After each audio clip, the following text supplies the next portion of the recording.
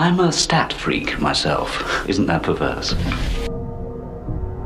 Hello friends, let's say goodbye, 'cause in the future we all die. It's coming fast from outer space. It will destroy the human race. Apocalypse is televised. Atom bombs fall from the sky. Another great catastrophe unfurled. We're watching the end of the world. We're watching the end of the world. Folks, welcome back to Watching the End of the World. I am one of your hosts, Brian. I am the other host, Cole, and this week we have a very special guest, a man I found wandering the streets near my home. I asked if he liked movies, and he kind of shrugged and grunted. So here he is. I have his name written down here somewhere. It is Stephen, and I'm going to mess this up. Is that Hesson? Is that French? No? This bit isn't as bad as I expected, actually. I thought I that was we were expecting gonna, much worse. I thought that we were going to have like a stalemate and you were just not going to say anything. I did too. And we were going to just be here for like 5 minutes. He like percolated there. No, for I a was minute. waiting for it to get worse, and it never did. No, that was just like normal dumb. That wasn't like, I'm going to attack you in your home. Why would I attack you in your home? I think there was several reasons why you would attack I Steven am in his going home. to attack you in your home. Oh, yeah. Well, you know. Have you I checked was under your trying bed? to be nice. I've noticed that it's really dark where Steven's recording, and also that there's a pair of legs dangling over one side of his It is background. true. The good thing about me is that I can never be attacked in my home because it's the one perk of having a deeply neurotic beagle is that no one can ever sneak up on you. Now, is she actually capable of attacking anybody, or No, will she just like yell at them until they get scared? It'll just be very loud. Yeah. Although something is amiss. But yeah, no, we have a guest. Our first. Yeah. Steven, how do you feel about the fact that you're our first guest? I like winning things that don't matter, so that is great for me. Mm-hmm. Yeah. What did you win? I am in the Watching the End of the World wiki. I'm going to be the first guest, and I'm coming for the most frequent guest as well. There you go. We're going to build toward that. Well, rest assured, you said you like winning things that don't matter, and I can guarantee you very little matters less than this. So I'm gonna make us a wiki just so we can be the most self-important podcast No, yeah, that make a literally wiki no one and- listens to. Steven's page is the only one on it. Just make the whole thing really confusing. I'm gonna write like a very detailed biography that is simply everything I remember about Steven. There's no other page on the podcast. We are starting to get weird. Yeah. That would be terrifying. Like, imagine if you didn't know that someone was going to do that, then you just found that. I don't know. I think that would be pretty cool. Cole, your page will now just be a list of friends and enemies. Yeah, which extensive, hundreds on both long. sides. On both sides, yeah. No, I cultivate relationships everywhere I go. I do it through my actions and my behaviors, and we'll continue to do so. We should talk about something else. We should talk about who Steven claims to be claims to be. Yeah. You have a podcast that people listen to. I don't know what is that like? Well, people didn't really listen to it at first, and then they did. Also, my co-hosts are much, much more popular and smarter than I am. Cool. That tracks. We're just all in total agreement about that. I mean, it's indisputable. No, you're great. Steven is the one of 3 hosts on a wonderful baseball podcast called Battin' Around that does garner several listeners, in the dozens at the very least, every month, if not more. People even pay money to listen to it. He's gesturing a little higher than that. Hundreds, 100 or 200 people? Thousands. No, higher. A lot of people. You were very respected, very loved by so many. By so many. At least a small town in Ohio's worth of people. Yeah. And if you command the respect of a small town in Ohio, then next step presidency. You're fast tracking. That is how they do it. Yeah, I actually do think that's how they do it now. I checked. But you are joining. Well, okay, you and Brian know each other, so you should probably talk about that a little bit. I have the dubious fortune of being very close friends with Brian. I think that's the single nicest thing you've ever said about me in the last 7 years. He is not solely responsible, but is largely a factor in me getting increasingly film pilled the past several years. Right. And when he started a movie podcast, I stupidly was like, yeah, sure, I'll come on, whatever. Yeah. And then we made you watch this. I was surprised. I thought that I would come on for, a movie I'd seen before. Yeah. But y'all were like, nope. Here, watch this. This is homework, and I'm like, all right, cool. Well, the reasoning, Brian, I believe this was your proposition initially, was because it is a sports movie, and it is a sports movie for a made up sport, but the made up sport is so convincingly presented that it has the feel, the appearance of something that could exist. This has better sports action in it than a lot of sports movies I've seen of real sports. Yeah, I did really like the sports action in it. There's some other stuff that I don't quite like as much, but that stuff is really dope. Yeah, most of the stuff. Okay, we should the movie that we're talking about. Rollerball. The 1975 version of Rollerball. Yes. Very important distinction. Yeah, huge distinction. I will say, just off the top here, I did watch the 2002 version. It very quickly became something I was watching in the background. I tried paying attention to it. It evaporated like air in front of me as I was watching it. Directed by John McTiernan, who I generally really like. Anyone who directs Predator is probably some kind of genius. But it's not good. It's not a good movie. I wish it was. I think it could have been. But it is just a total flattening of like every single interesting thing the original movie tried to do. And the action isn't as good. And it could have been better, and it's not.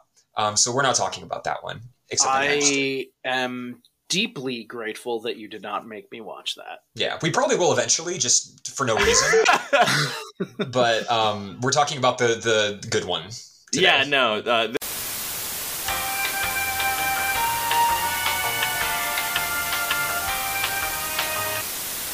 And I believe we're back.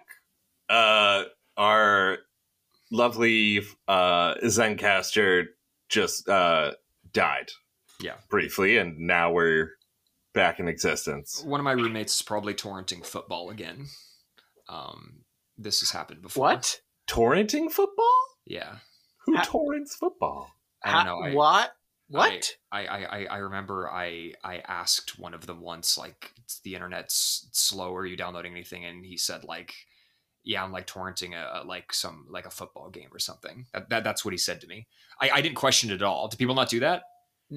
No. I do not torrent old football games to watch. And I am presently about as much of a football sicko as any human being should be. Yeah. Well, I didn't question it. I figure, go with God, do whatever you want. Cole, he lives in the basement. He's nocturnal. I never see him anyway. I figure whatever goes on down there is between him and whatever deity he prays to. So I'm not going to step in the way. So yeah, he might be torrenting football. Speaking of popular blood sport. Yeah. Yeah. Go on. Rollerball. I think I know what you're getting at. No, yeah. That was a beautiful transition, Stephen. Thank you. You're a true professional. Yeah, that reminds me of like when I do that, but way worse. Yeah, Rollerball, the movie with James Caan in it, from 1975. Again, I don't know how much the previous part is going to be cut out, but no, we'll leave it. I'll just add a commercial break. Not the 2002 version from one of our many sponsors. the Rollerball League of America. Yeah. This movie actually did make a lot of people want to start rollerball leagues because the sport was so convincing and the movie was popular enough that people were like, "Hey, that looks pretty fun." Does it? Give that a shot. It looks fun to watch. It looks. Without the overtly violent parts, it does look fun. Without the parts where they're literally like just beating the shit out of each other. It's really just kind of roller derby. It's roller but with derby, a big metal ball, and a little bit of hockey, ball. and with a big metal ball and motorcycles. So it's actually like very little like roller derby. They're on roller skates. They're on roller skates, and the point is to skate around in a circle against another team. Right. True. Also, I will say the only reason they're on roller skates is because rollerblades had literally not yet been invented. Wait, really? When were rollerblades invented? After 1975. Like Norman Jewison talked about it a lot, where he just like every time on his commentary, every time there's a rollerball scene, he's just like, I really wish we had rollerblades. It would have gotten so much faster. No idea. I was like, I didn't. He was like, he was like really proud because they had like cutting edge roller skates, and I'm like, they're wheels on shoes. Was the 2002 one shot with rollerblades? I don't remember. I watched it. I believe it is. Yeah, I don't remember. Okay, it has to be. It's extreme. Probably. It's extreme. Oh, right. Okay. In 1980, they were invented as a off-season hockey training alternative. Okay, cool. So, damn, that tracks. Norman missed the ball by the rollerball, you might say, by 5 years. But the sport is extremely violent, and I can't imagine that most of the people who wanted it to be a real thing were people who would also be playing it. Though, I mean, in an interview, Jewison said that someone in Texas wanted to start a rollerball league, so I can only imagine, if anything, they wanted more violence. Well, they're also, like, what if rollerball but with a gun? Also, though, for whatever it's worth, apparently during the production of the movie, the stunt doubles and extras would actually play rollerball. While the cameras weren't rolling because they thought it was so fun. So maybe there is some merit to the sport if you take all the parts out where they are actually just like beating each other up with hockey clubs and shit. So talking about my experience with the movie, that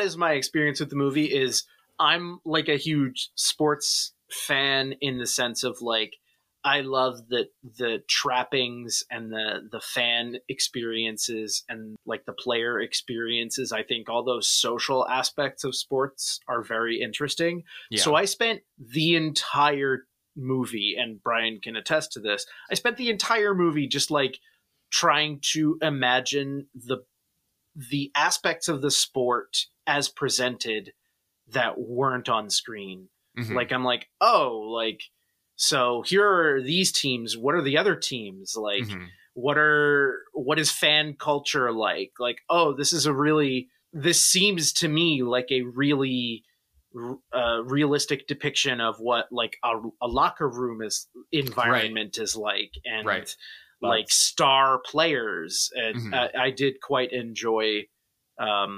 I did very much enjoy the they provided a butt buffet at one point. It was very nice. Good. Very sweaty naked men. Always my fave. Yeah, absolutely. I did not like.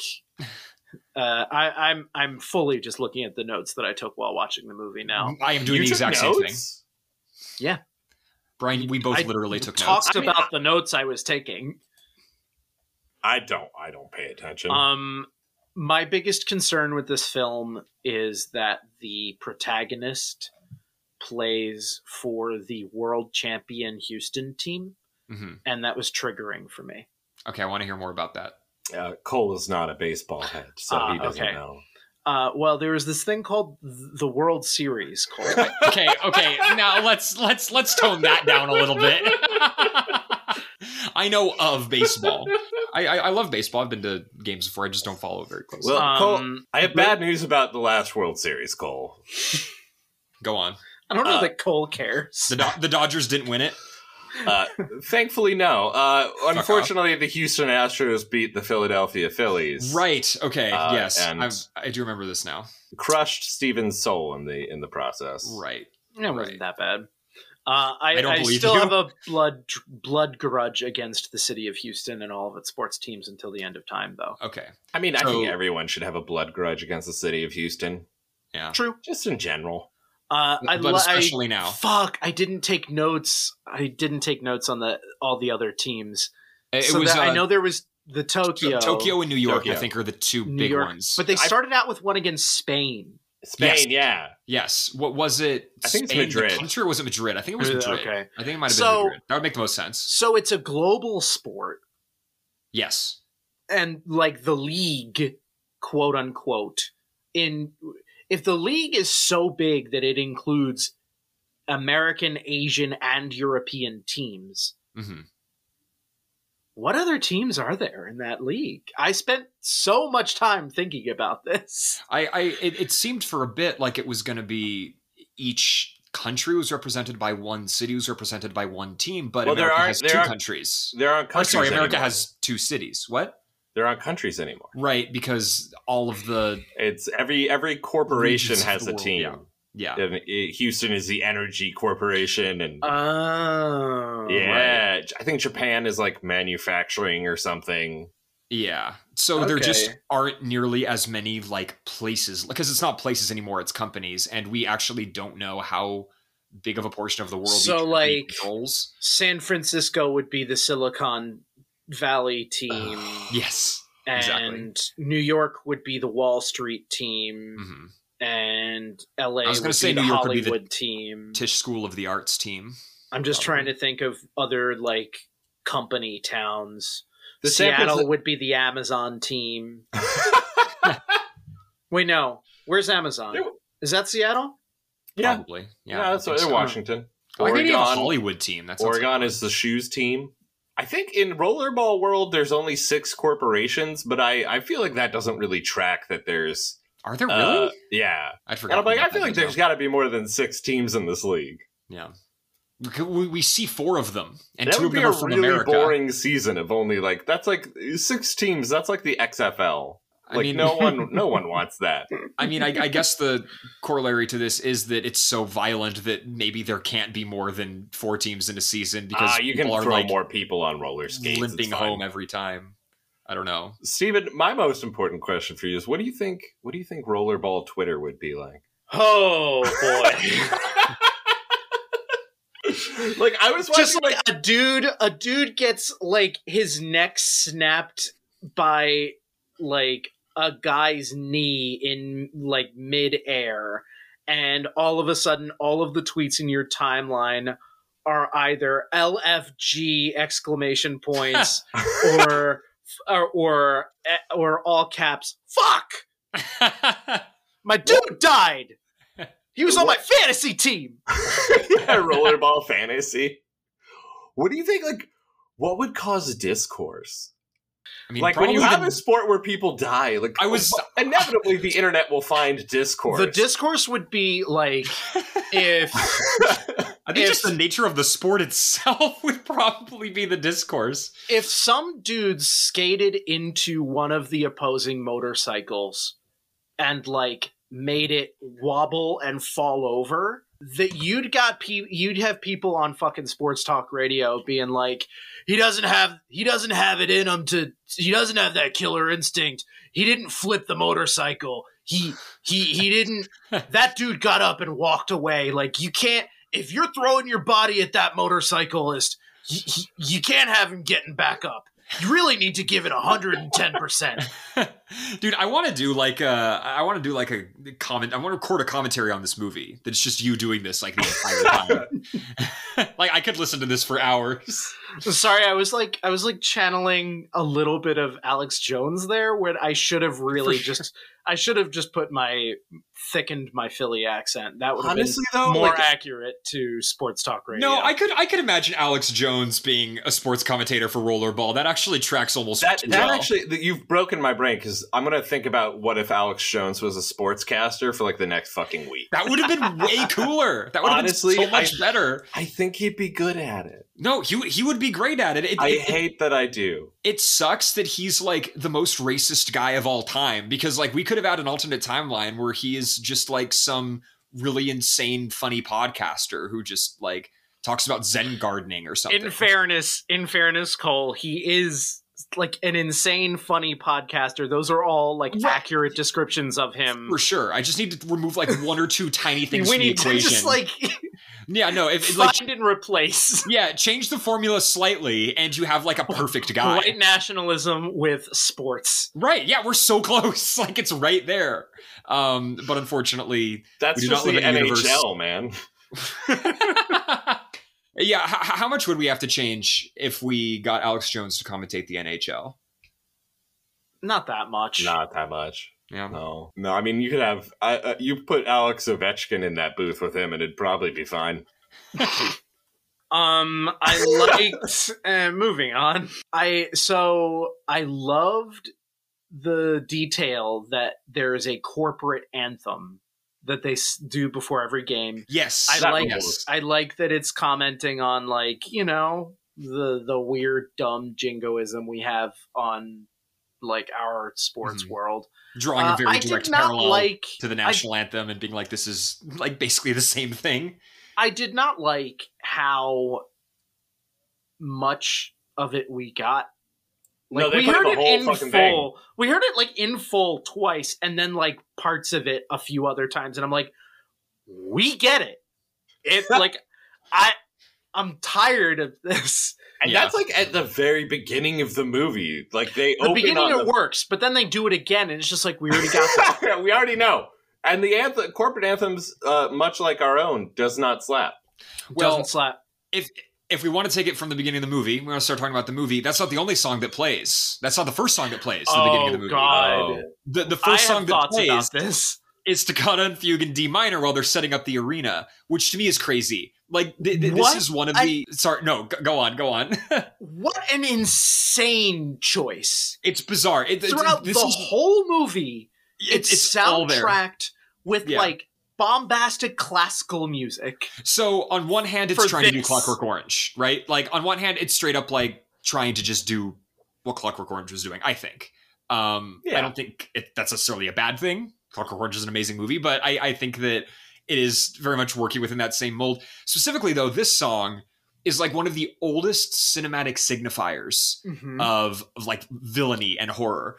And he's like updating it like, almost 50 years later to reflect this more modernized vision of what villainy looks like of a dystopia. I thought it was cool. I don't know if the other classical music needle drops, if you want to call it that. Can you say that classical music is needle dropped? I don't really know, but 100%. But I don't know if the other ones track as much. But I actually thought this was a really cool choice, and it also, I believe, bookends the movie. I think we get it at the beginning, and then it also closes it out. I get like Jewison said at some point, like he did that for a reason that I very much appreciate, which is that he felt like this is a movie in the dystopian future of an undetermined date, which I also appreciate him. I don't believe they put down a date. I liked that too. Smart. But he's like, futuristic music in movies usually sucks and sounds dated. Yes. Very soon. And like, this is timeless music. And so that was kind of my loophole around it.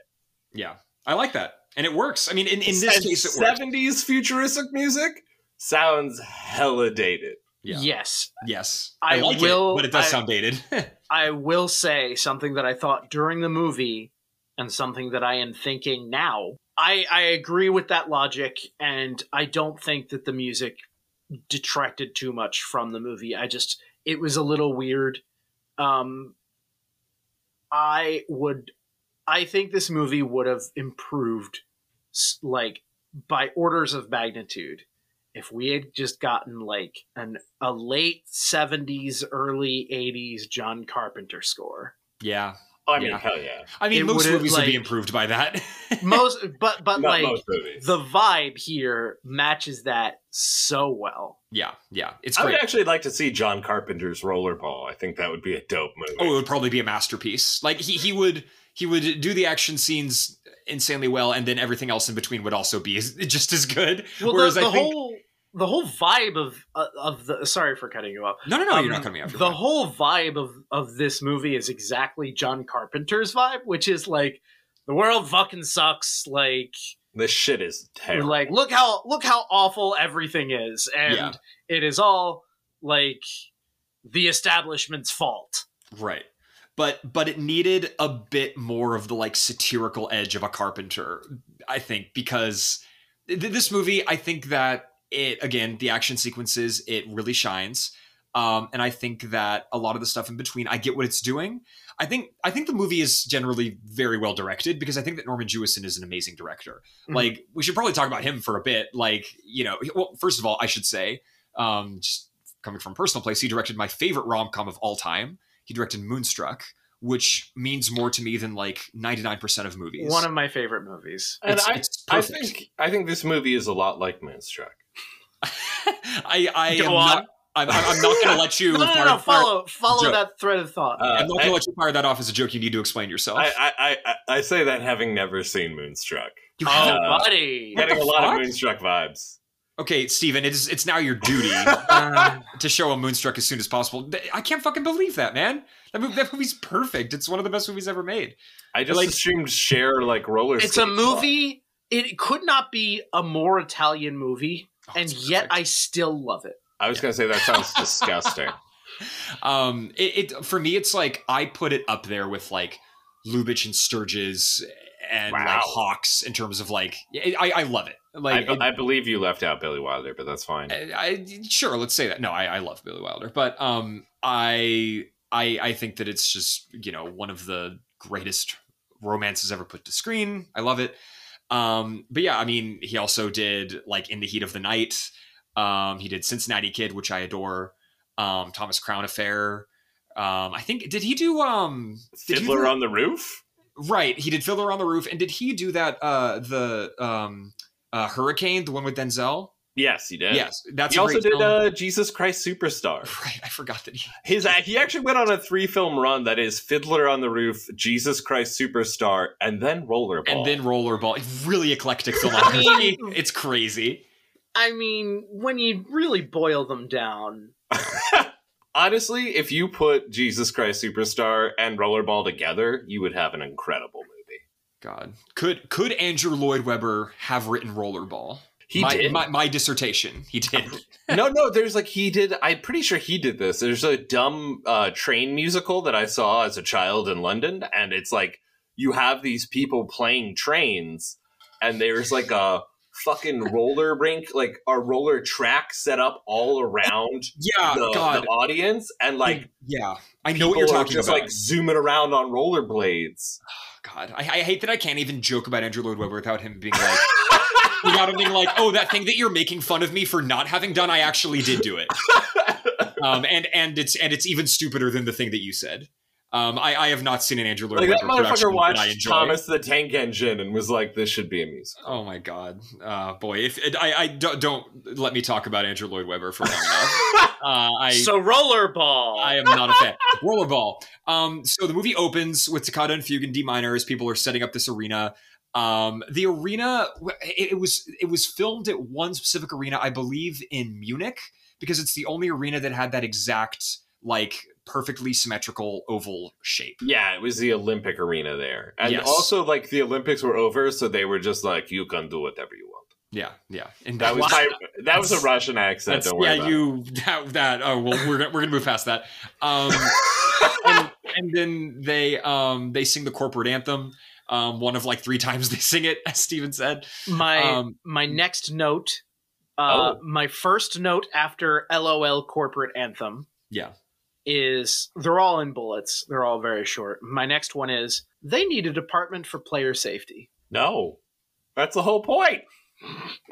The whole point of the game is it's the most unsafe thing of all time. Yeah. Yes. So fuck There's you. no player safety. Which and I still think that the I mean, again, I feel like I'm jumping ahead a little bit, but I do feel like the like reasoning, the like ideological reasoning behind why the game exists is like pretty flimsy. Mm-hmm. I think that the movie is like built on this concept that, again, I think if you had like a sharper wit about it, I think if, say, again, Carpenter was doing this, it would make more sense within, the context of this world that's been set up. But the movie is so serious. It's like deadly serious for most of it. And let's lay out the world real quick. Right. Yeah. For the poor intrepid listener, which is that it's as I think we said, an indeterminate future era. Wikipedia does say 2018, but I don't think 2018 has ever said the movie. That might be based on they do not. The original short story. But which I did read, and it's basically the movie. There are no nations. Nations have collapsed, and capitalism basically won. And the world is run by corporations and essentially a board of directors. Yeah. And for whatever reason, there is not really any crime or war. Yeah. It's like a weird, like the politics of this movie are kind of... They're bizarre. They're really weird. I want to say half-baked, because I'm like, I feel like you didn't think these through very hard. I think like the way that it felt to me was a conservative's nightmare of what full communism would be, but find and replace, swap out like the party with the corporations, because it's functioning like an incorrect view of what a communist dictatorship would be like. Yes. And like that's very weird because it's corporations. Yeah. No, I agree. It feels like it's very much of two minds about it. Like they control every aspect of everybody's lives. You can only do things that you're like assigned to do, essentially. Yeah. Like they fully control the information flow. Yep. I thought the scene in the library was very fun. I loved it. So good. It's a dystopia that is it's a biting critique on our society by heightening it. But I liked that it, hey, there's no war. Like it offered non-horrific things as well. Mm-hmm. It's just they kind of made you think more about like, why is there no war? Oh, it's because like everybody is just like blanketly oppressed, and you get the blood sport out in this like wildly popular game that everybody loves. Yeah. Which I thought that would be the main thing of it. I thought that the crux of the story would be, and I think this is kind of alluded to, but I thought the main thing would be Rollerball exists as a violent outlet for people.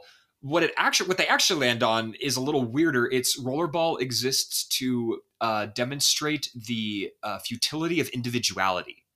Because in Rollerball, if you if you think that there's any I in team, then you will be literally killed. Which is why the politics of this movie fascinate me, because it's simultaneously saying capitalism is bad, which like, yeah, bro. But also communism is bad? I don't know. I mean... But also it's like capitalism is bad, but also celebrating the individual and individualism? I mean... It's saying that capitalism and communism are both bad is not I think I think an uncommon ideology. I think it's just weird. It's just weird because the movie is like so extreme in what it's doing, and it feels like so nebulous as to the conclusions it's actually coming to. A very important thing to remember is that this movie was made in 1975. Yes, exactly. Yeah, and I mean, one of the things to play off that is, it was cool, is that Norman Jewison, I forget when he did his commentary, which was like, I think in the early 1997, actually. He was like talking about, I just remember him talking about like, oh, I kind of feel like justified a bit because corporations do seem to be getting bigger all the time. And I'm sitting there listening, like, this is 1997. Like, Amazon isn't even, like, Amazon is only selling books. Yeah. But the conclusion that he came to, well, I guess not him, the I forget the name of the writer of William Harrison. William he Harrison. also wrote the script for this movie. He worked with Jewison, and they wrote it together. The conclusion that it comes to is both like corporations control everything, but also that means that there is no longer any warfare. They're all in cooperation with one another. So it's odd. I think it's a little incoherent. The reason that my issues with this movie don't really stem from its politics. I think the politics are interesting. I think it's mostly just like how seriously it takes itself, and how kind of I like how kind of airless it is at times. It's just it's a bizarre movie with regards to its tone. It's like It feels like it should be so much. I mean, you know what came out, I think literally the same year, it strikes me as a decent comparison, is Death Race 2000, which is just kind of just very broadly another like apocalyptic sports film. But I think wisely is a little bit more self-aware. It's way more camp. Yeah, like, exactly. That thing leans fully into being camp, which I love. And I would love to talk about that one eventually because that's a great movie. We can do that one next. I don't know. We don't have a plan for next week. We really don't. We never have a fucking plan. But no, like this one is like basically for like I guess as a quick summary, it's essentially just like a hero's journey of, you know, James Caan's Jonathan E., who is like the biggest superstar in Rollerball, gradually realizing that he has always been a pawn of this kind of corporate, I don't want to say overlord, because I guess all the corporations are overlords. Well, one like, of many corporate overlords. Yeah, he's a pawn of the system, and realizing that he's not really had any choice in his, like, any agency in his life. Yes. And, you know, ends on him defying that system and finally achieving, you know, the agency of the individual to the cheers of a crowd. Right. Even though it's not really entirely clear what happens after that. But I feel like we're getting really, because we haven't really started talking about like the first major set piece of this movie even yet, which is the first rollerball sequence. Yeah, they demonstrate the sport and how it's played, and they give us like a tame version where I think only one person dies. I don't know if anyone dies. I don't know if anyone dies. There's this thing that they do to show that a player is like incapacitated and out of the game, where like there's a big board and there are lights next to everybody's player number. Yeah. And if all the lights go out, then that player is like presumed like too injured to play or dead. And I think that might happen to a couple players first game, but I don't think anyone dies. People really do start dying in the second game though. And then the third game, like everyone dies. Well, they keep changing the rules to make it like, which I guess is his commentary on like, they're constantly changing the rules to make the game more violent as both a way to increase, I guess, viewer response and also punish / eliminate James Caan's character. Jonathan E. The protagonist of the story. So, just with regards to this first segment, then we can move on. I absolutely love it.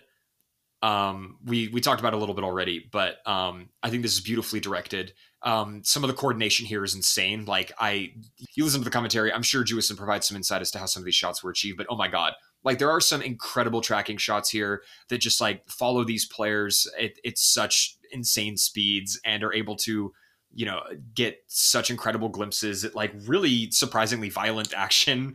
There's like a lot of really great synchronized roller skating. The whole sequence just does a really incredible job of making the sport seem real and tactile. We get a feeling for how it works out of the gate. We kind of understand the rules implicitly without them needing to like explain every single point to us. I love it.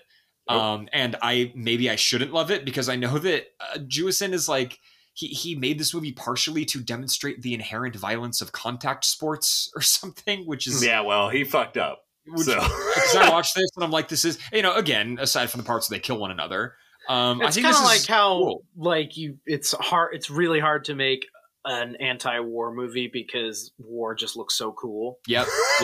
That's the Coppola quote. Yeah. Is it? Yeah, he said that he doesn't consider Apocalypse Now an anti-war film because he thinks it is incredibly difficult to make a film that is materially actually anti-war. Shit, look at me. You're basically Francis Ford Coppola. No, I was thinking you were saying you were war incarnate, and I was like, yeah, I'd buy that.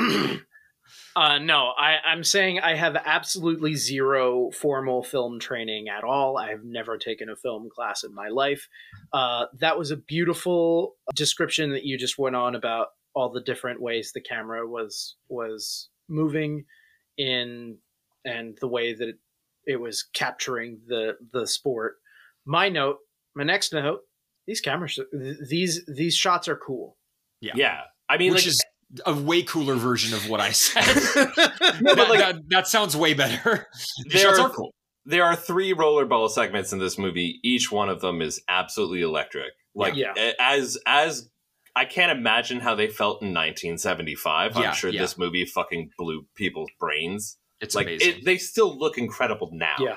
I can't think of another movie about like a made up sport that feels this like tactile and real. But this feels more brutal than like any football movie I've seen. Yeah. Well, yeah. I mean, both because of, I think, the nature of the sport, Well, yeah, but also but, like, because the way it's directed, it really emphasizes just You also like all the rollerball teams outside of like a couple actors are stuntmen, and they Yes. are like they gathered teams of some of the best stuntmen in the world.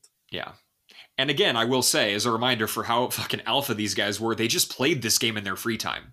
Yeah, Like, they were like, oh yeah, That's this so game cool. where we're all on roller skates and another guy's on an actual motorcycle and we're all trying to run each other over. Yeah, we just play this for fun. and this will be shocking to anyone who watches this movie, but apparently the only serious injury out of this movie is that one guy broke his leg.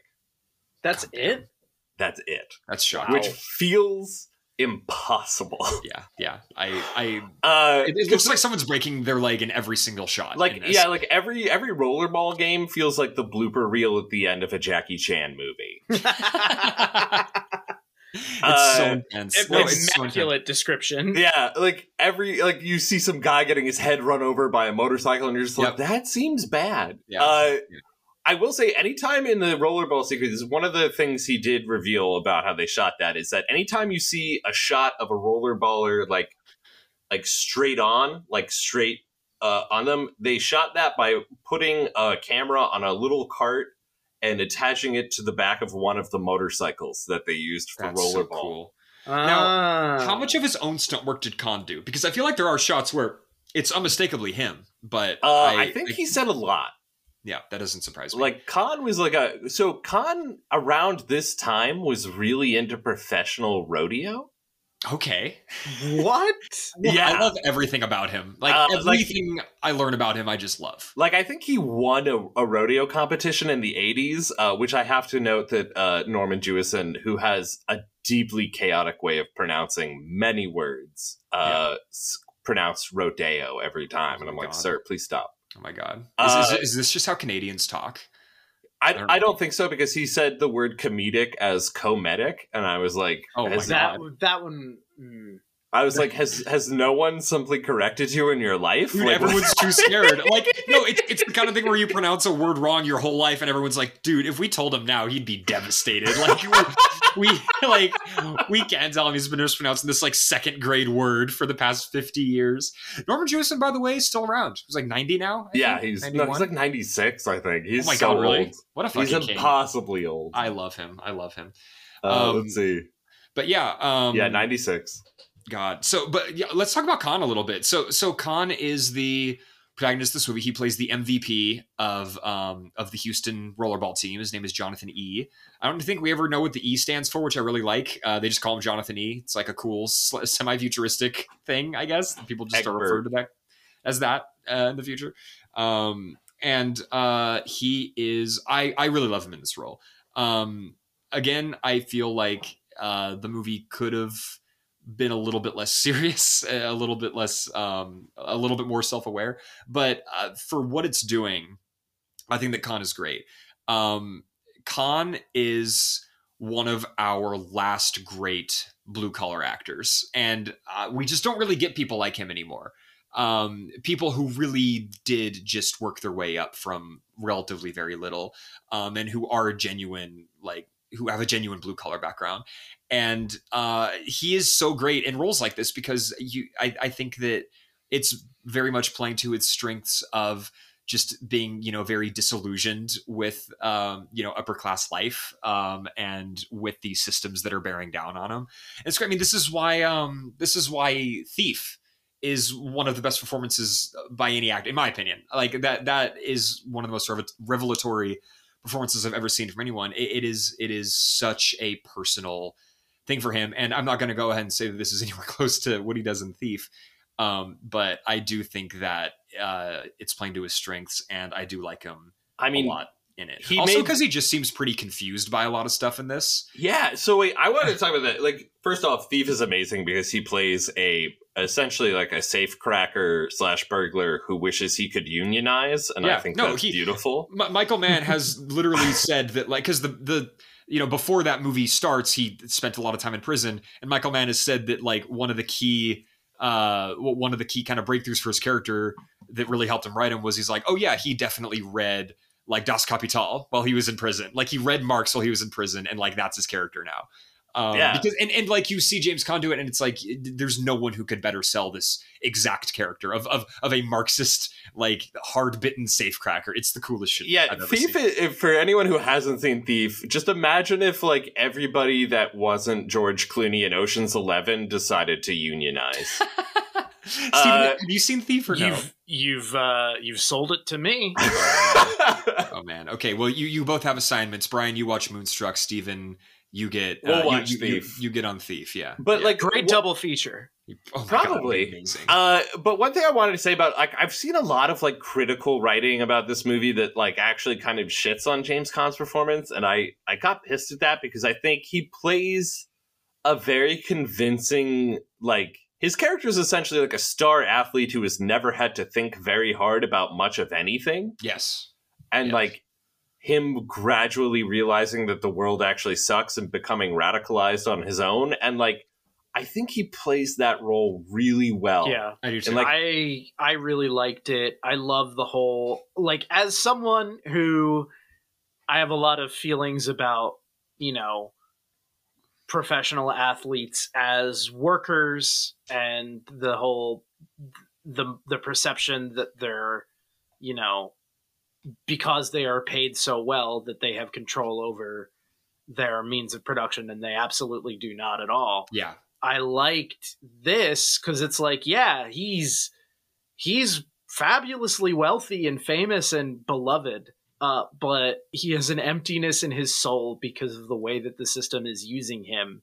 And like his realization, not only that his radicalization is really fascinating to watch take place, and the realization that like, oh, he can, like, he has power in this agreement as well. Like they gave him power, and he can now use that for himself to thwart them, I guess, by, you know, continuing to play the only thing that he really finds joy out of, the blood sport. Yes. Yes. I think it ultimately kind of gives off a message that I don't know if Jewison ever intended it to, which is that like the immense capacity for professional athletes in our society to potentially affect social change. Yeah, it rules. It does. At the end, I'm like, it would be really cool if more athletes actually just took like I think about like when I mean, there have been so many instances, but like I remember during the NBA situation, like they essentially went on like a wildcat strike during the playoffs. They almost fucking did the whole thing, and then fucking Barack Obama and LeBron James were like, actually, guys, we should really work within the system and obey the rules. But I'm like, they almost so frustrating. But like, it was so close. Like we saw the Milwaukee Bucks almost had like a James Caan and Rollerball moment of like, oh, we can just do what we want because the show doesn't go on without us. Yeah. Yeah. You're the product. Like, you're the product in a billion-dollar industry. And it's like, so like Jewison set out to say like, you know, it's gross that we are obsessed with essentially blood sport, albeit in reality far tamer than Rollerball, but like ultimately kind of inadvertently arrives at, but also this should be harnessed for social change. Yeah. And I do think that the aspect of this movie that is like, you know, Rollerball is a commentary on how much we value our version of blood sport, which is like football. Like that to me falls so flat. Like I don't really understand what his goal was with. Well, for him it was hockey. He's a Canadian. He tells a story early on in his commentary, which I'm sorry I keep referencing, but like he was at like I think it was like an Edmonton Oilers game or something. Like some guy, there was a fight, and like, you know, there was a ton of blood on the ice, and he just was like, I saw the crowd just screaming for the blood on the ice, and it was like they were being fed, is how he says it. Huh. And I guess I get it. Like, I get it, but like at the same time, I think it's almost like he worries too much.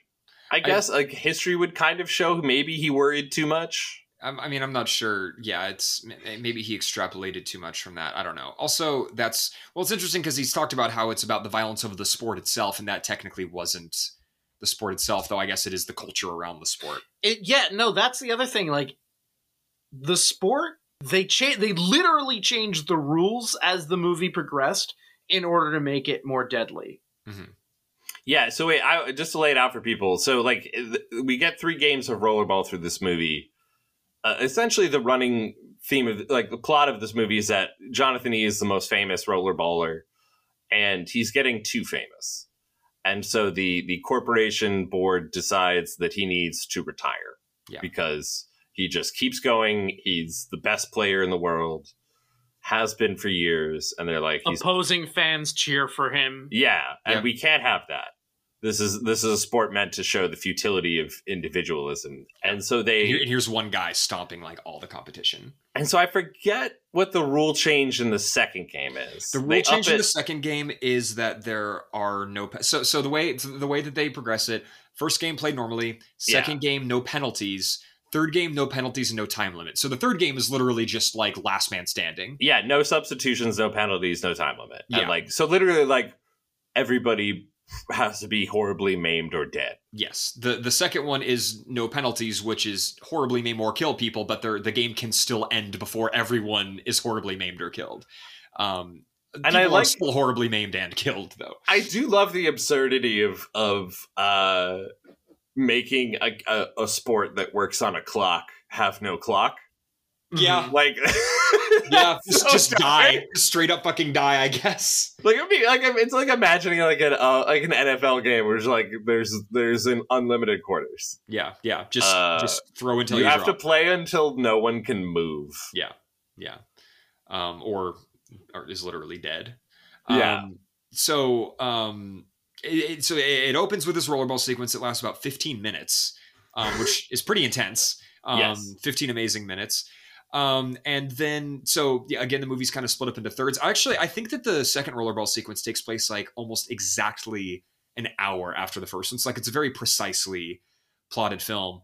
But yeah, after the first one, Khan, I should refer to him by his character, Jonathan E., great name, never called John or Johnny. I was always Jonathan.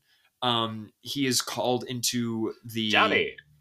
Executive of Energy's office, because again, the Energy Corporation is the one that is in charge of, I forget if it's Houston or America. It would just be Houston because New York is a different one. Yeah, New York America no longer exists. Right, it's just cities and strange. But he's called into his office. Basically, he's like, you got to stop.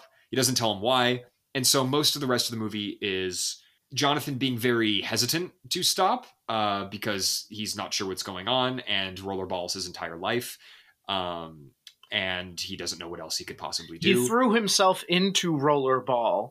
In part, it is his entire life. In part because we learn that some corporate CEO just like wanted his wife and took her. Yes, I think this is actually compensated him with another wife. Yes. Like, that detail was insane. Yeah, it's a very bizarre... So it's just kind of tossed off. And I think that's actually in this scene when he first meets with him.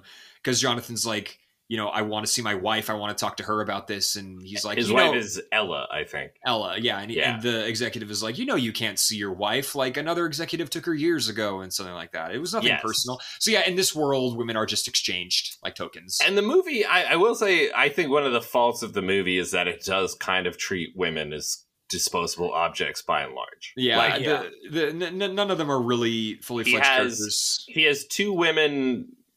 Because he has like a designated girlfriend, a la like Tom Cruise and Scientology.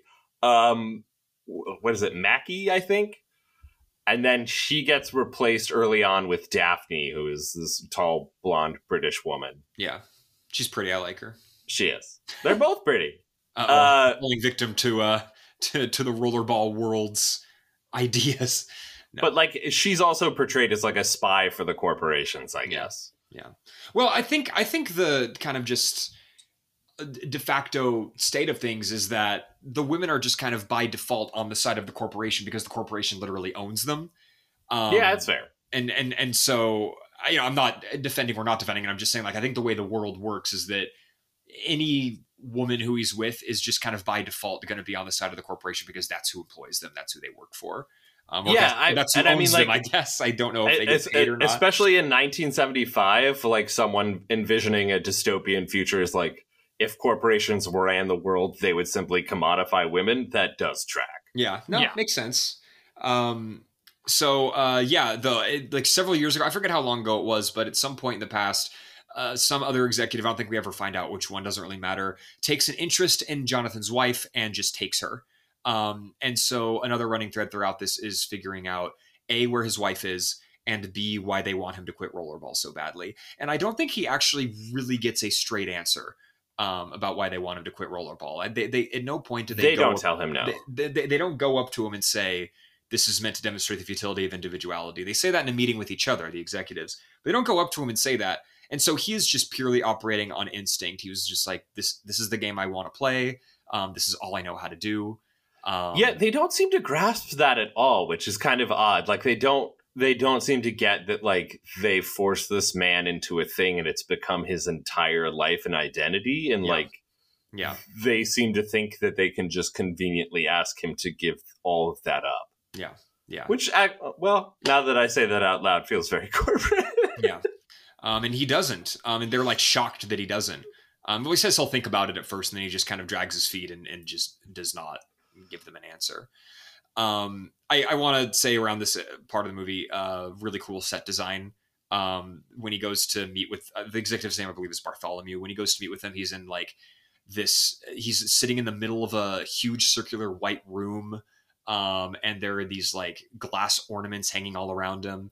And Jewison composes the fuck out of it. It looks great. Again, whole movie is really, really well directed. I really like how it looks. And they're in a weird building, which I believe is the BMW headquarters in Germany. Oh, yeah. And when I first saw it, Brian, I messaged you and I was like, this is like a crazy matte painting because this building looks really strange and there's no way it can be real. And then you were like, that is just the BMW building. But again, Jewison shoots it in such a way that makes it look futuristic and weird and imposing. I love it. That was in another movie I watched recently. Really? Yeah. From like around this or a more modern one. I think it's in Munich. BMW's in Munich. Brian, wasn't it in Suspiria? That's asking far too much of my memory. In the new Suspiria? No, the old one. I don't believe so. I don't think so. Maybe I'm wrong. It showed up in like a giallo that I watched, and I only watched 2. What was the other one? Deep Red. Oh, fuck. I mean, that's like my favorite giallo, but I don't remember it being in that either. It might be, though. I'm pretty sure it's in Suspiria. I'm going to look this up. This is like... I've only seen Suspiria, and I'm blanking on the sequel to Suspiria, but that one as well. Suspiria had a sequel? What do you mean? Suspiria 1977 filming locations, the #1 result, BMW building, Munich, Bavaria, Germany. Fucking way. I wonder, do you remember what scene it's in? Oh my god, we're getting so off topic, but now I'm like, where was the BMW building in fucking Suspiria? Also, just as a we are 1/3 through the movie, and we have been recording for over an hour. No, we're like, we've covered most of the movie inadvertently, I would say. Yeah, probably. But I will say, the movie, the sequel to Suspiria is Inferno, which like I always forget that it's like considered a sequel. It like retroactively declares itself a sequel. Right. I like Inferno a lot. That's a good movie. That movie slaps. It is the best genre though. It's unparalleled. It's one of the best movies ever made. I am learning not to bring up movies on your movie podcast. Please don't. It's a disaster. You could easily cut most of our episodes in half if we just eliminate all of the bullshitting we do about movies that have nothing to do with the one we're talking about. But we're here to provide people with a parasocial experience, and by what it's like to be around us. This is for the listener at home. This is what talking to these two is like. Yeah, Stephen, you and I have met once in real life, and it was with Brian in tow as well, and it was just this for probably I have nothing else in my life, and thus must talk about film incessantly. Yeah. Everyone loves this about us. But no, like that is basically the whole plot of the movie, is that the corporations are trying to get Jonathan to retire, and he's like, no, and then they keep making Rollerball more deadly to try and kill him, and he perseveres. Couple things. First of all, the running thread throughout of it's not like a central focus of the film, but the dangers of digital archives and like preservation. Oh yeah. So he tries to check out some books from the library at one point just to figure out more about, I believe, just like the history of the sport and also of like the war that was there was this war that's alluded the corporate wars. The corporate wars, and where like the corporations all took control of the world, that we don't really find out a lot about. He wants to check out a book on them, and he's told that he can only access that through a computer. Which is in some other part of the world. I don't remember exactly where it was. It is in Switzerland. Okay, I'm sorry with the building they use is the League of Nations. Yes, and it looks terrifying. And there's one computer in it, and it's an AI controlled. It's made out of like water. Yeah. Which actually is a kind of a cool idea for a computer. It's awesome. 1975. Like every time it does a calculation, it like bubbles a little bit. I thought it was a lot of fun. But yeah, he tries to access this information, and they bring in a legendary British actor for this role, for the role of the librarian, Ralph Richardson, who does an incredible job. Like his whole thing apparently was just like, he got really into every character he did. Yeah. Like he was kind of method, but like he was just like, he just wanted to be a weird little guy, and God bless him, he was. Yeah, no, he is he's firing on all cylinders in this. He's like yelling at the computer, telling it like, and he has like one gloved hand. Yes, he has the one gloved hand. Great detail. Perfect. You know a guy's fucked up if he has one gloved hand. It's like invariably true. But yeah, I thought that was super interesting. Ultimately, he is not able to get the information he needs because the AI that controls this whole library system just refuses to give it to him. And I love the throwaway joke that they do a couple times of like that they just accidentally lost the 13th century. Right. That like all of the 13th century. There's like, whoops. He says it like 17 times. He keeps being like, yeah, we usually don't make any mistakes, but this morning we just accidentally lost all the literature we had on the 13th century, which again does feel like him. It's funny, but it's also him gesturing towards the notion that like, hey, this isn't a perfect archival practice. Like, and also the perils of letting all of history be in one spot, of course, essentially, yeah. and and under the control of a system with corporate entities. Corporate entities. It's a good thing we haven't let one corporation become the world's biggest distributor of written goods. Yeah, that would be scary. Rollerball will happen next year. I predict. I can't wait for Rollerball Twitter. Yeah. I want to find out what is considered problematic in the era of Rollerball. That would require an entirely separate episode. That like, would Moon Pie be canceled? Oh my god, let's talk about Moon Pie. I have 2 Moon Pie notes. Please. Okay. I have. Would Moon Pie be canceled is a great question, by the way. I have a quote. I have 2 quotes. I have, quote, "I'm a stat freak, isn't that perverse?" I actually also have that exact quote. Obsessed with that quote. It's so good. They did not know how hard they were like nailing us to the wall in the future. Just like the follow up of "isn't that perverse?" That just makes it like it's. I wish I could go back in time. Be like, in 50 years, people are going to feel so called out by this line. What does "called out" mean? You just read so many people. No. So the second quote is my first of 2 Moon Pie notes. "You like poetry. Why don't you come upstairs? I've got a poem for you." And then my next note is, "I would like to hear one of Moon Pie's poems." Very attractive guy. John Beck. Who good mustache. Great mustache. Great mustache. I've seen him in some stuff. Look, they needed to cast a big athletic man to play a big dumb Texan, and they found the perfect human being to do that. I definitely feel like I've seen him in like TV. Like, I think he might have been in like Hawaii 5-0 at some point. I might be getting that wrong. Like, I probably like in that whole Hawaii 5-0, Dallas, Baywatch, Magnum PI sphere. John Beck is like, what if Jaws from James Bond was a sexy cowboy? Yeah. Yeah. Sorry, that no. You can't see me, but I'm just nodding and staring off into space. He's really good in this. Also, I don't think we've said who Moon Pie is. Moon Pie is like the second MVP. He's the best friend. Yeah, he's the best friend. Yeah, and he gets put in a coma. R.I.P. Moon Pie. Rip. Right. The act of preventing them from pulling the plug on him, that was very weirdly emotional. I say weirdly just because, like, up till that point, it really didn't feel like that kind of movie that would pull out something that emotional between two bros on a sports team. But it was really, I found it more moving than I certainly expected. I did think that was the most emotionally resonant part of the movie. I think if any part of the movie did need to take itself seriously, it was that one, and I think it really worked. And I really love when Khan is just talking to him, and he's saying, like, you know, you're lucky, man. You got nothing to worry about. Like, you're practically God. Like, you know, you're amazing. I look up to you. It's very, very genuine, and I thought that was great. And that's right before I think he goes to his final game, and you know, is basically like, I might die. And I just want you to know you mean the world to me. Meanwhile, Moon Pie is like total vegetable. He's a vegetable because in the second game, which is played with no penalties, they play the Japanese team. And of course, the whole thing with the Japanese team is that they're all really, really good at martial arts. Oh yeah. So there's actually this sequence that I thought was pretty fun, but it's before the game.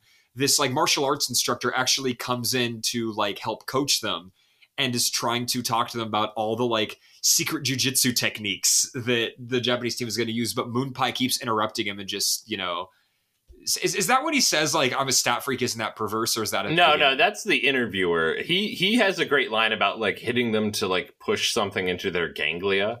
Right. Which is actually from the short story. Oh, really? The William Harrison short story? Yeah. Yeah. I also want to just say my favorite tidbit, I think, from all of the commentary is that, so they were filming this in Munich, Germany, and they had to create an entire other team of rollerballers from just Asian stuntmen, which was so like cool. Incredibly difficult and like time and cost intensive. Yeah. But to do the crowd, because they have all these giant crowd shots, he's like, we basically had to find every Asian study abroad student in Germany. Oh my God. To come and sit in this fucking stadium. Yeah. It's convincing. Yeah, it works. Like, I just love that they were like going around to like German colleges and being like, hey, do you have 5 minutes? Yeah. Can you like cheer ravenously for like 5 minutes for reasons that you might never understand? Yeah, no, it's great. And but the reason why Moon Pie is comatose is because a couple of the guys on the Tokyo team like pin him in place, and one of them just does like a karate chop to the back of his head, and he just like immediately his brain just shuts down, and he's a vegetable forever, and he's like legally dead. Yeah, which, you know, is certainly something. And then everything, I guess, in between that and the final game is really just James Caan being sad about his former wife, who does show up at the behest of the executives, who basically sent her there to convince him to not quit, to which he says, you know, the more basically his thing is like, the more people tell me to quit, the more I'm gonna, like, the more convinced I am to not do that. And again, that's a sort of, you know, driven stubbornness that I think really plays to Kahn's strengths. I think that he does a really good job of selling that.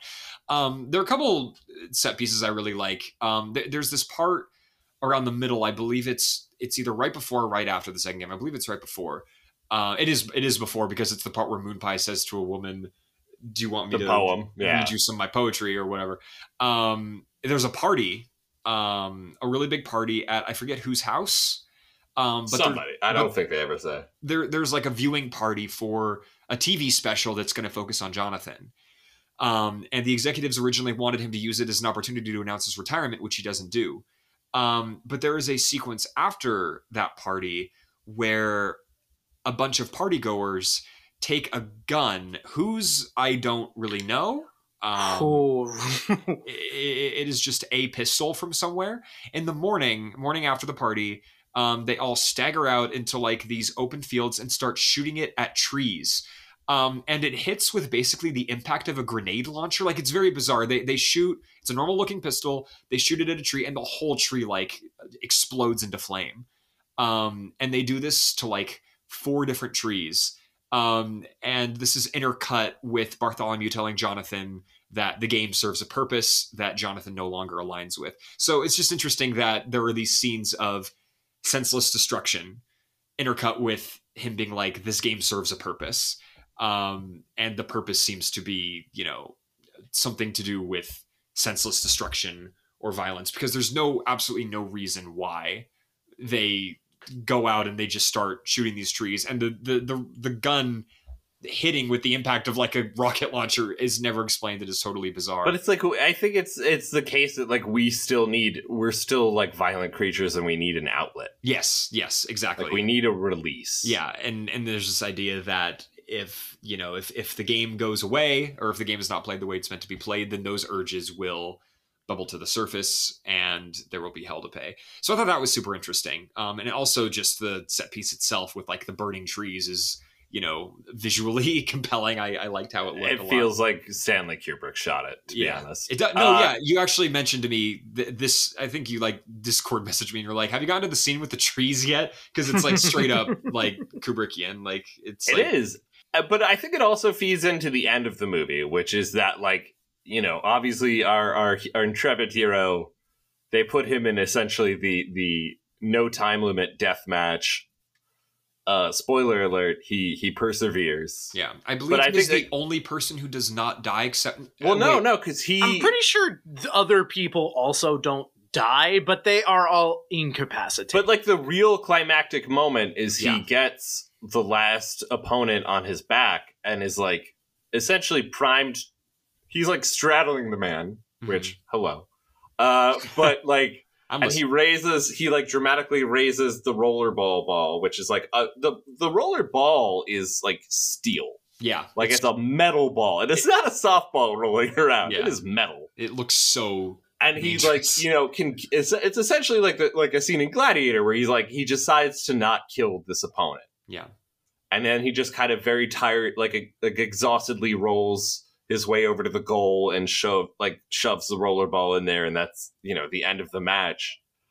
And like, but that's like he kind of defeats the need for violence essentially at the very end. Yes, because he realizes that there would be no real benefit to actually killing this guy. It's Norman Jewison's like thesis of like ultimately this is pointless. Yeah.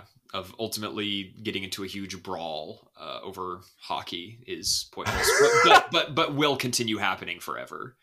I have wanted to go to a hockey game forever, but I have actually never been to one before. It seems they're real fun. It seems like it would be a total delight. It seems like it would be kind of like this, actually. Yeah, kind of. In all the ways that matter. Unless you're at a Philadelphia Flyers game, in which case there is no fun. No, fun does not exist in the Wells Fargo Center when there's ice on the field. Floor? On the field. Tired. It's the field. Well, if you're tired, I do have one question for you, Stephen, which is which current baseball player would be the Jonathan E. of the MLB? Mike Trout? I guess, right? Like he has like the same vibe. He has exactly the same vibe. He's a dumb, keep your head down player who is also like otherworldly good. And I feel like if some like dystopian overlord went to Mike Trout and said, "Hey, buddy, you can't play baseball anymore," that would not fly with Mr. Pine Barrens. See, I don't know if that would work exactly, because all they would have to do is be like, "I will make you a weatherman." And he would sign up. He would bail so fast. What position would he play is my question.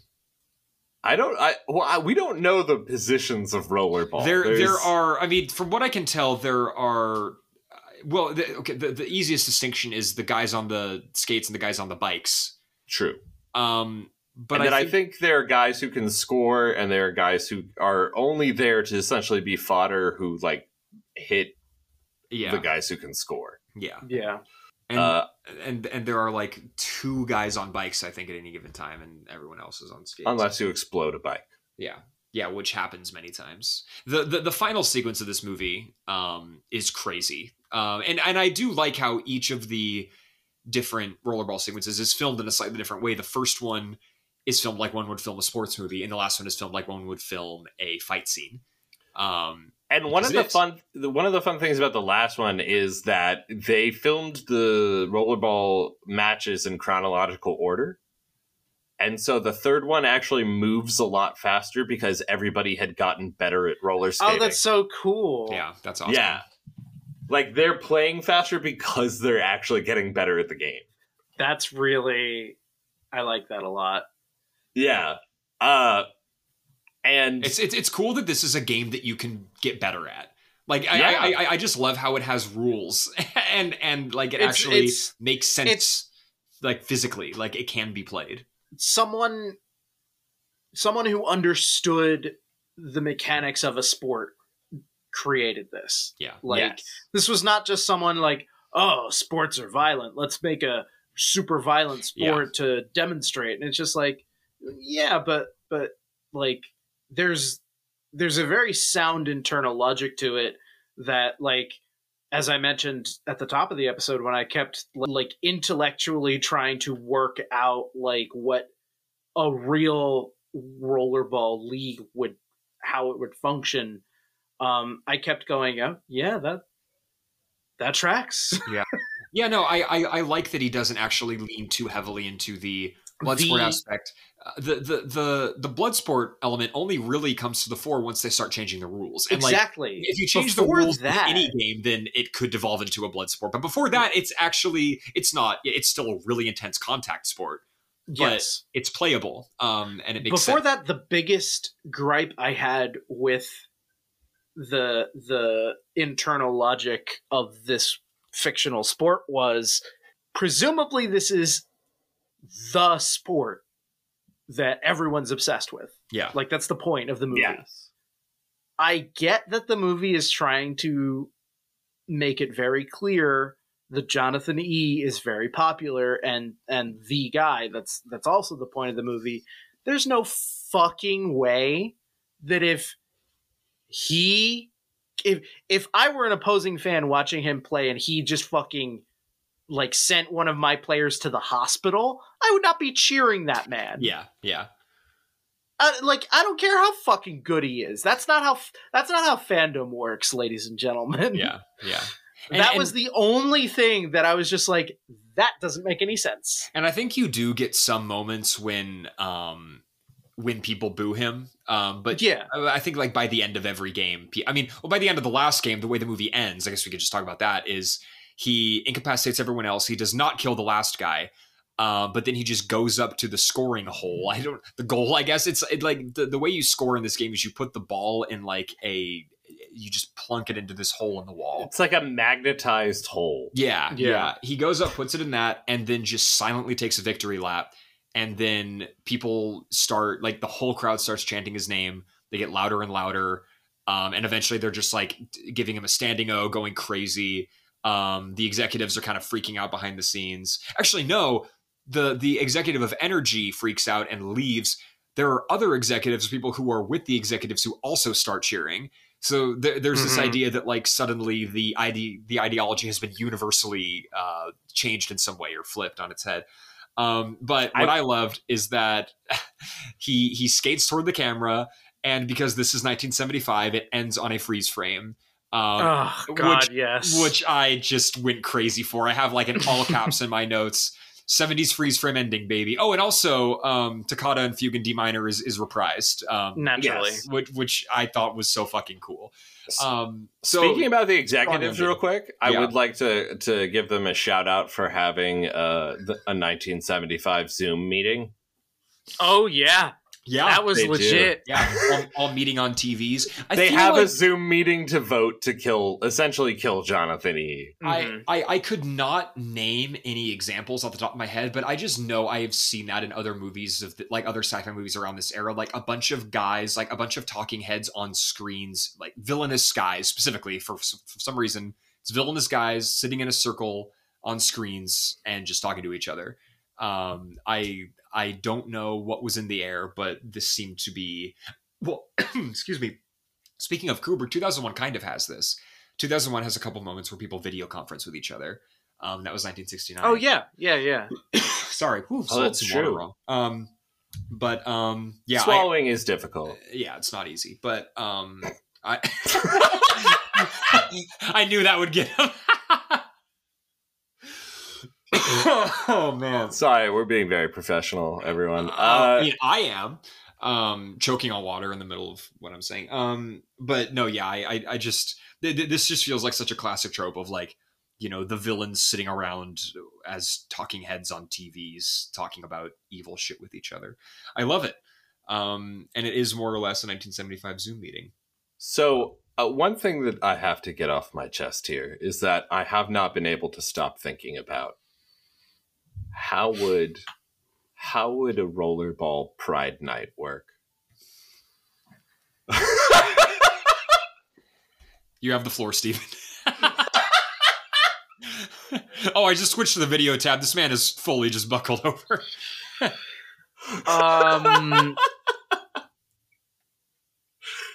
You know, Would the ball be rainbow?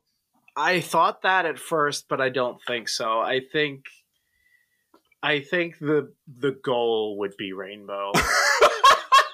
They They put rainbows on it, and that's literally all they would do. Yeah, That works. that makes sense. I couldn't stop thinking about like promotion or like the kind of nights that real sports teams would be like rollerball breast cancer awareness night. They would have pink motorcycles for that. Yeah, the ball would be pink for that. Yeah. I just love it. Like, we're gonna overcome breast cancer, and they're just like bludgeoning each other to death with a steel ball. This is why we need to make rollerball real. We need to answer these questions once and for all. You know, I've officially, hearing you guys talk about what this would be like in real life, I've actually changed my stance completely. I think we should actually just do it. Oh, I think we need to before Norman Jewison passes on, just so he can know the degree to which he fucked up.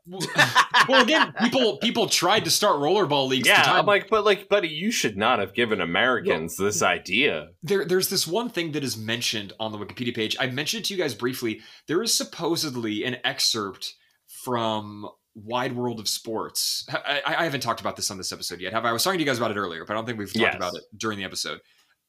There was apparently, when the movie came out, a segment on Wide World of Sports where Howard Cosell interviewed Norman Jewison and James Caan about rollerball and like asked them about like how it works and like to explain the rules and stuff and talked about the movie with them. I cannot find this clip anywhere. I want to watch this so badly. I have not been able to track it down. I did track down a bit of trivia where apparently either in that interview or in another one, when asked what the movie was about, James Caan said it's about 90 minutes. Which I think is great, but I can't find the actual clip anywhere. So my quest for that is ongoing, and if I find it in between now and when the episode is posted, maybe we can edit something in. But but I'll put it as like the intro dialogue or whatever. But I just think it's really cute that Norman Jewison thought that this film would cause Americans to have like a moment of introspection and self-reflection. I love violence. Like, make it real. We're just like, audiences were just like, let's fucking go. Yeah. Like, he probably wanted people to watch the first rollerball sequence and immediately think something was wrong. No. And I'm like, nah, this looks fine. The other ones are kind of fucked up because this could make some money. Yeah, exactly. As an American, that's my first thought about everything. Well, it better be. Yeah. Anyway. Cool stuff. What are all of our final overall thoughts on this motion picture? Let's see. Yeah, do you have any notes? We covered all my notes. Okay. Ultimately, I really liked it. For I like dystopian sci-fis that have like a message. I also like sports. This Good has both of action, those good in acting. spades. Like, yeah, it was a great time. I'm not like frothing at the mouth about this movie, but We'll wait until you see the 2002 one. I will be waiting quite a long time. It's worth it just to see Chris Klein pretend that he's Keanu Reeves. Oh God, He's trying so fucking hard. It's not worth it, And actually. I'm like, at all. sweetheart, It's so don't do bad. it. It's so bad. If you want to see Rebecca Romaine's side boob, then by all means. Maybe I should watch it again. I can just go watch the X-Men movies. That's true. Also, it is the movie that got John McTiernan essentially sent to federal prison. Yeah, which is a whole other thing. It's a whole thing. We'll probably do like a bonus mini-sode on that movie just because it's... Have fun.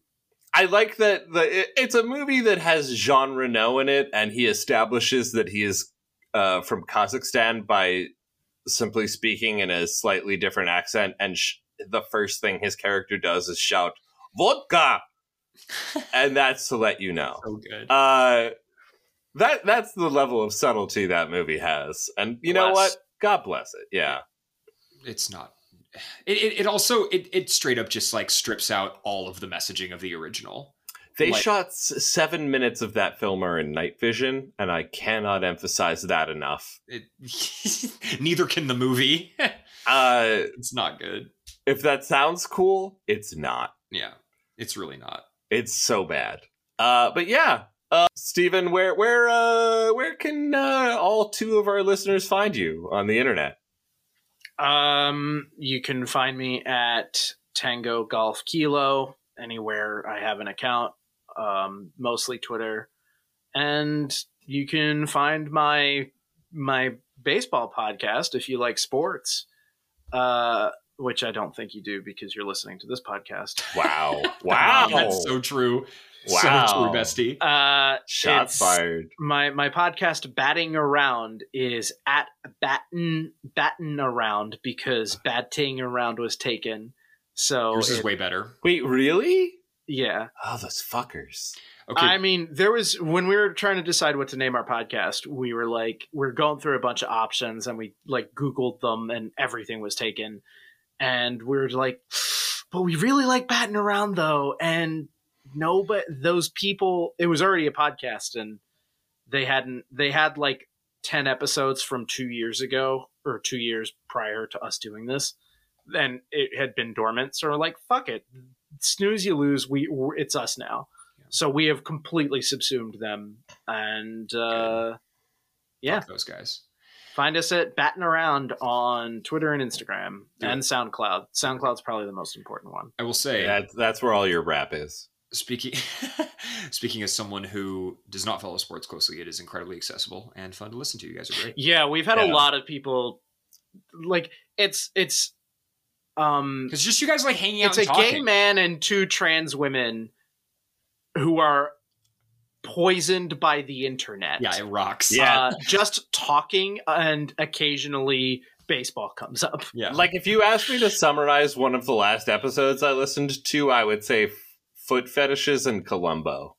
Oh yeah, that was a good one. I know you listened to that episode because Columbo was in the episode art. Well, obviously. You're nothing if not predictable. If you mention Peter Falk, within like a 10-mile radius, I will show up. Okay, I know we're trying to wrap up, but yes. Would you guys mind if I lobbed a very quick bomb into this and just asked a quick question that I wanted to ask a long time ago, but I didn't get the chance to? I'm very scared now. All right, no, it's something we already talked about briefly before we started recording, but hasn't come up yet. It's March 16th. What'd you guys think of the Oscars? Boring. There was no violence, so there was no rollerball violence. No, there was. I very much wish Will Smith had slapped Jimmy Kimmel. and Jimmy Kimmel should be put in a gulag. Yeah. Yes, I- that is. Yeah, Not a very funny guy, all things considered. Jimmy. Terrible. I'm not a huge fan of him. There were a couple of jokes that I smiled at, but then I remembered, oh, you didn't write these, so I can't even give you I credit. think him harassing Malala was maybe the most uncomfortable I've ever been watching an award show. Awful. including last year. No, I would watch Will Smith slap Chris Rock 100 times again before that. Yeah, that was its own form of violence. The Malala thing, it was fucked. Oh, My rapid fire takes are: loved Everything Everywhere. Don't love sweeps usually, so wish that other movies would have won a few of the awards they won. Fair's fair. Sad for Banshees, which every time I think about it becomes like every time I reflect on it, it grows in standing for me. Mm-hmm. And Jamie Lee Curtis was probably the 4th or 5th most deserving person of that Oscar that she won. She's a great actress. That being said, performance was I am a Jamie Lee Curtis stan. Yeah, she's great. So and the Oscars aren't real anyway because like fuck the Academy. The whole reason that like she should have gotten at least nominated well before this. She's been in the industry for decades, but she hasn't because the Oscars doesn't fucking give a shit about horror or genre film. Yes. Correct. And like my girl got hers. Did she deserve it? No. But did she cumulatively deserve it? Yes. Would we the call others? Everything? Oh, sorry, I didn't mean I think that Angela Bassett was most deserving for her performance, but I'm kind of glad that the Marvel Cinematic Universe didn't get an Oscar. Yeah. So like, yeah, don't encourage them. Well, now the least charitable thing I could say is yes, it did, because that's what Everything Everywhere is to me. But I'm not going to say that. I'm going to say that. I'm going to say that. Come on, evil version of myself. Just because it's popular. No. I'm going to throw a tomato. Just because it has scores of the most annoying fans imaginable. Now, what I will say, I am so happy for Michelle Yeoh and Ke Kwan. Oh my god! Yeah, that was my next thing. Also, I want to be clear. I don't hate that movie. I'm not a huge fan, but it's like very whatever to me. I don't have a strong opinion on it. I love them both. I love them both in general, and I think that they were both great in it. And I think if anything about the movie is very praiseworthy, I got emotional at all of the big acting awards except for Brendan Fraser. I have a lot of complicated feelings about that role in that movie. Yeah, for sure. I also am really disappointed that Colin Farrell did not win that. Yeah, he was my ride or die for that award. I love Colin. But Ke Huy Quan and Michelle Yeoh, my heart was so full for them. I don't think I had ever cried at an Oscar acceptance speech before. And also, in all fairness, I haven't actually watched the 2 years prior. I don't really care too much about the Oscars, but this year I went to a party and it was super fun, and I watched them, and I cried so much at both of those acceptance speeches. They were really, really sweet. And I'm just very, very happy for both of them because they are incredibly talented. The cast of that movie is great. Like fucking James Hong is like 93, and he's like so good. And he's doing action sequences. Like, come on, this guy's a fucking legend. It's so cool. Yeah, where's his honorary Oscar? Just be like, here, you're really old. Have one. Did you see? It was a few months ago, but he got a star on the Walk of Fame, and Jamie Lee Curtis inducted him, and she was like, the amount of enthusiasm she has for her castmates, and they all have for each other, is just like so exciting. That's very cute. I love it. I just want to say, no, go ahead. No, you go ahead. No, I have nothing of value to add. Please. I was just going to. This prompt ended up being the Steve talks about Jamie Lee Curtis thing. She's great. That's most prompts. The fucking discourse around her. It's very cringe and corny that she decided to give her Oscar they them pronouns. Wait, what? In a harmless, fun way. Did she really do that? Is that she did? Her daughter is trans. Yeah. And is receiving a lot of online hate for being a famous person's trans child. That's so fucking evil. And like my opinion on the Jamie Lee Curtis being a sweet, slightly cringy ally mom is I don't care. Yeah. I don't care that it's corny because it's better than the fucking hate campaigns that are being ratcheted up everywhere. And yeah. I love having her in their corner. Yeah. I would also say I would rather throw myself in the Schuylkill River than have Jamie Lee Curtis be disappointed or mad at me. Just something to think about. Also, I lost a lot of money because I put big bucks on both Jenny the Donkey and Colin Farrell's eyebrows to win Oscars, and neither happened. They deserved it. A lot of donkey snubs this year, and goose eggs for EO. Nothing. Great movie. I loved EO. Oh, if we're talking about snubs, I have a fucking bone to pick with the Oscars about Nope. Nope was really good. Nope was a really good movie. I'm shocked. Steve Ewan at the very least should have been nominated for Best Supporting Actor. Yeah, Get Out was kind of a flashpoint where they like nominated that because like it was the thing everyone was talking about. It was popular, and it was a way for them to go, "Ooh, look, we're undoing racism." Yeah.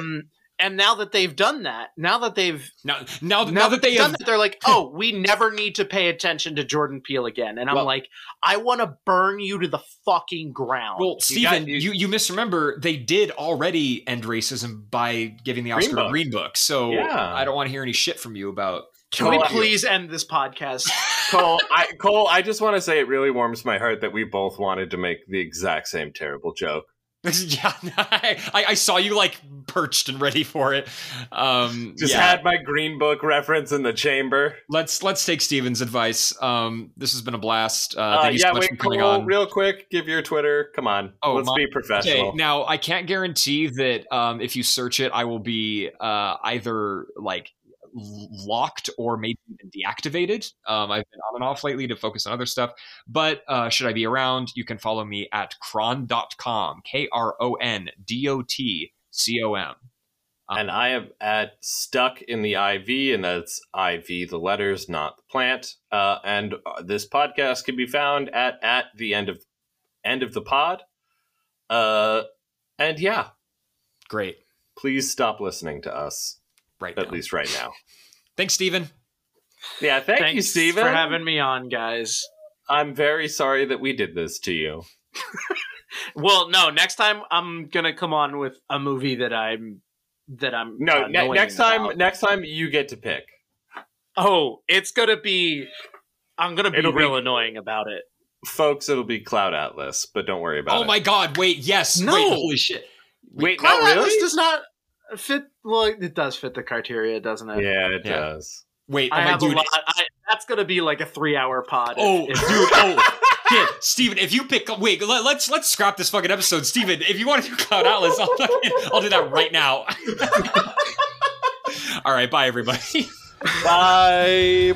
We're watching the end of the world. We're watching the end of the world. We're watching the end of the world.